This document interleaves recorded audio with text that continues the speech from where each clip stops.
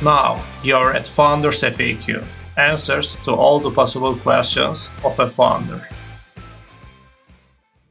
You said it right there. The first sales, the first customers, it's all founder led. So, it's on the founder to understand from the customer what the pain points are and how to position the product in such a way that it solves those pain points. And of course, more importantly, building the product that solves those pain points. But, I take the approach of just asking a ton of questions to all of the early prospective customers. And you learn by pitching the product. That's the only way you can learn what the right go-to-market motion is. And so to use a specific example, for me, I'm selling to city managers of governments from all over the United States. Well, I have done probably like 50 calls myself with city managers at this point in time. And in each one of those, you take notes, you learn where they get their marketing from, right? Because from those early customer days, you got to be where your customers are. So you kind of back into it by asking questions of those early prospective customers. Only then will you know the right go-to-market motion and whether it's PLG. Welcome to Founders FAQ. Today, my guest is Sunil Rajaraman.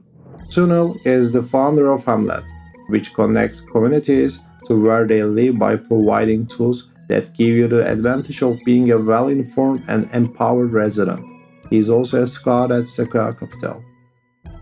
Hey Sunil, welcome to Founders FAQ. Thank you so much for hosting me. I have a lot of questions for you, but at first place, you're a repeat founder, investor, and now you're running Hamlet. Could you give us a bit brief about yourself?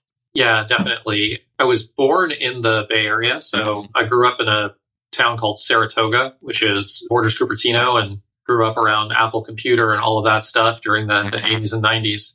And I'd always wanted to be an entrepreneur, but I didn't end up ultimately starting my first company until I was in my mid-20s. And that was a writer marketplace called Scripted, where we were trying to get businesses to hire freelance writers remotely. And it was the early days of on-demand economy, and grew that business pretty nicely and, raised some venture capital for it. But, ultimately, we hit some problems scaling that business, but it was awesome. We built an awesome team and it was a great learning experience. Since then, I've done various things. I was a 2-time entrepreneur in residence at Foundation Capital. I was part of the founding team of a company called Radiance Labs, which was helping direct-to-consumer commerce companies sell over Facebook and SMS. And then now, of course, I've always been passionate about community, and I've wanted to start a company focused on local American communities. And the idea of Hamlet came because I ran for city council in the town where I currently live, and I noticed that there was just such an information gap for residents of small cities in America. They get their information primarily from social media. So at Hamlet, we're aiming to provide a credible source of information outside of social media where residents can learn about their cities and learn what important issues are being discussed. So, like you said, multiple time founder, and I keep coming back for more. And what's Hamlet, and how did you come up with the idea, and what triggers you to start it? So, like I was saying, I think it was really inspired by the city council run. But what we're doing is we're using AI to take long public documents, such as city council meetings, and summarizing them in a way that residents can understand. Most residents of small communities don't have time, 3-4 hours to attend city council meetings, but they do care about what's going on. We aim to provide that information to those residents. Our business model, though, is working with the governments and charging them to create these content hubs with archives of their past meetings and summaries, so they have the benefit of being fully transparent with their residents. And so, put very broadly, we're taking public documents and making them easy to understand for residents and for governments. And at Hamlet, how did you find a product market fit? Because it's pretty hard, and it's the most wanted questions of founders in the early stage. What was the case on your hand while you're finding the product market fit? Well, to be clear, I think we're still a very, very early stage company with only a few, paying customers. So I view product market fit as a work in progress. I don't know that I've found it yet. I'll know, I have a better sense having started some other companies, what the signals are that I have it. But to me, it's a very happy customers plus a repeatable go-to-market motion where I can predictably get customers and they understand the value very, very clearly. So, a few paying customers is great, but transparently, I think I'm pretty far from product market fit. But I only started the company 1 year ago, so it'll be a work in progress, and I'm confident I can get there. And especially, do you believe it's really the thing sell before build a product? It's mostly software as a service B2B products, but what do you think about this thinking, like selling before building the product? Do you recommend this to the founders, or what do you recommend, especially if you're running a B2B SaaS or B2C, B2C SaaS? I do. I recommend, it's, every founder is going to have their perspective, but, to go to market with the least possible effort is always the goal. Meaning, obviously, you want to build something that customers love, but there's a tendency for founders to just wait too long for perfection until they get customers. And I think it's just a way of procrastinating because I view the product building process and the go-to-market process as equally difficult. And, the goal of a pre-seed company or seed stage company is to, with as minimal resources as possible, build something that's, some people love, that are passionate about it. And then also, 50-50 spend time on go-to-market. So it's not necessarily selling before you have the product, but selling after you have the most basic product possible. I get it. And in the very early days, how did you form the really best people around you while in the founding team or while hiring the first 5 people? And how hard it is, and what do you recommend for founders to attract the top talent in the initial step? And do you think it's important in the initial step for the first few people? I'm wondering your thoughts about it. So, this one is the first company that I've been a solo founder, and that's new for me. But I like it a lot. And, you get more mature over time and you're able to manage the time better and, have dialogues with, I have great investors, great people around the table as advisors.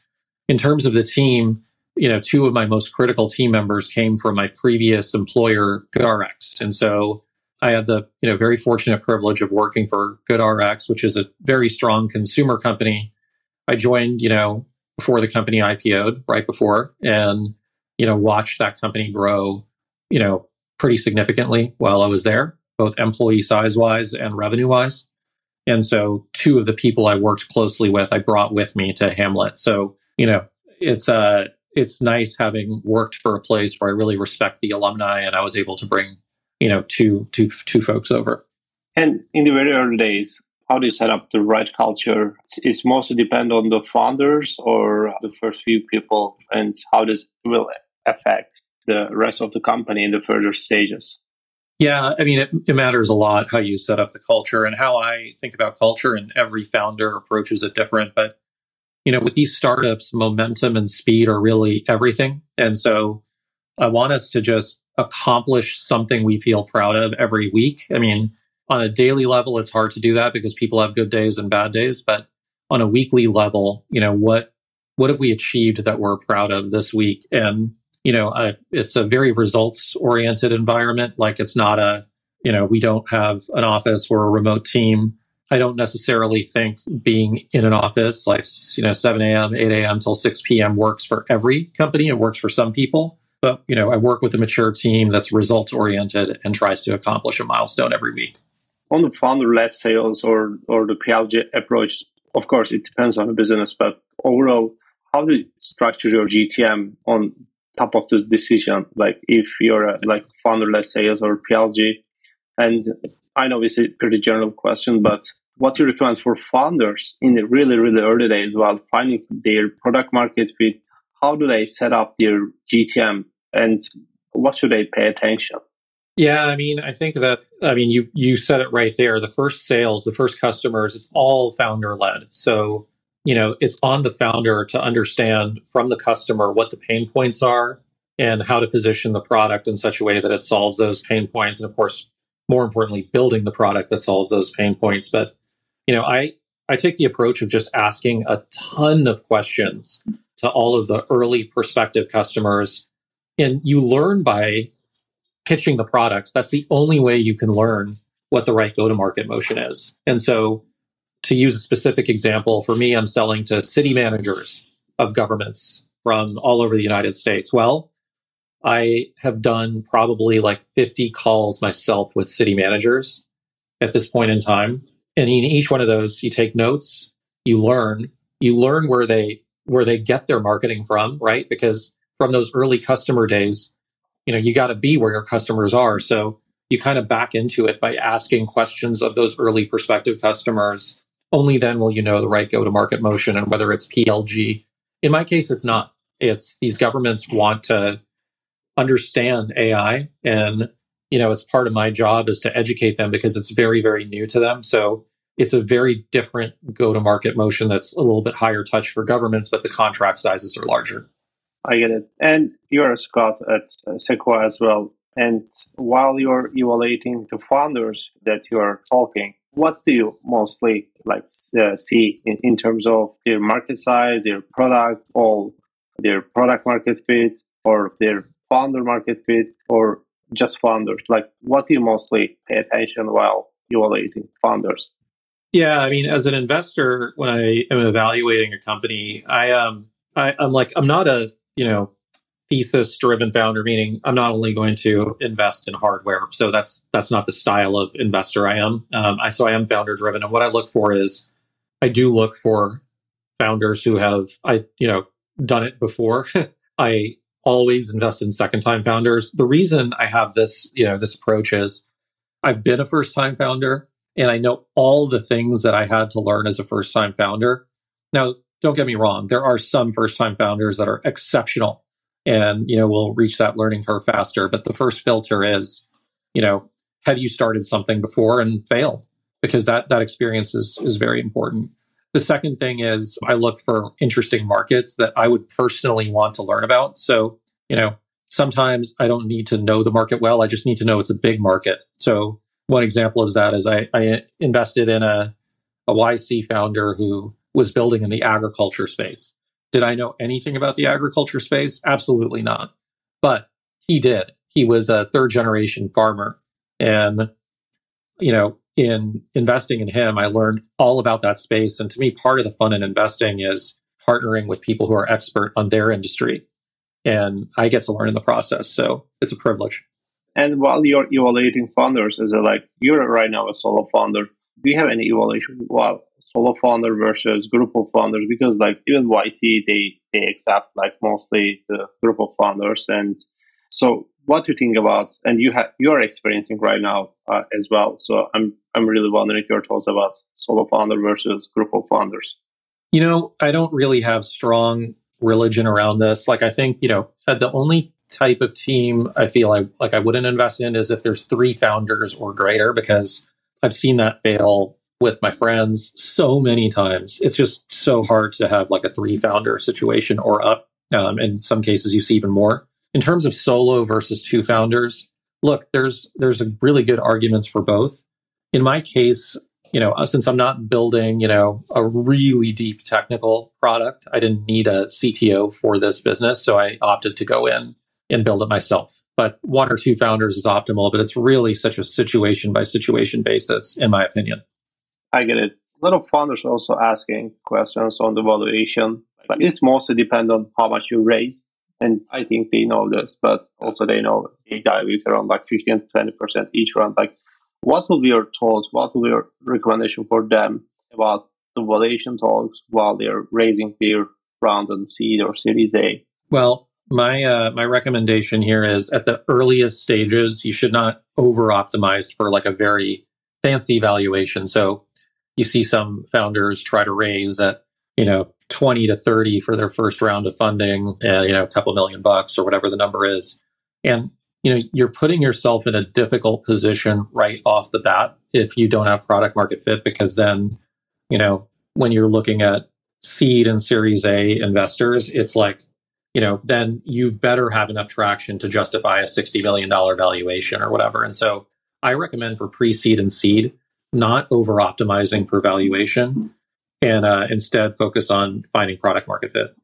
And how do you make all the people inside the company hungry to achieve milestones? Because as a startup, you have milestones in every quarter or such. So how do you make people that hungry to achieve those milestones? Well, in this case, you do have to have self-motivated people as part of the early team. And, like I said, I brought a couple of team members. I know that that's how they operate. It's a really, really hard thing to find, is just people who are, motivated by achievement and motivated by, feeling like if I don't finish this thing this week, then I feel bad about it in a way. And like, I'm sort of wired that way. And the team members I brought on are wired that way. They would not be content with just being idle. The other thing about a small team is, in the early days, is no one can hide. Everybody has to do their part in steering the ship. So I think that's a good thing and why I love small teams. And I have last two questions. What's the biggest challenge right now at Hamlet and how do you resolve it? And since startup is kind of up and down journey, like, is there design thinking that you're applying at Hamlet, and what you recommend for founders to overcome challenges in a kind of sustainable way in the long run?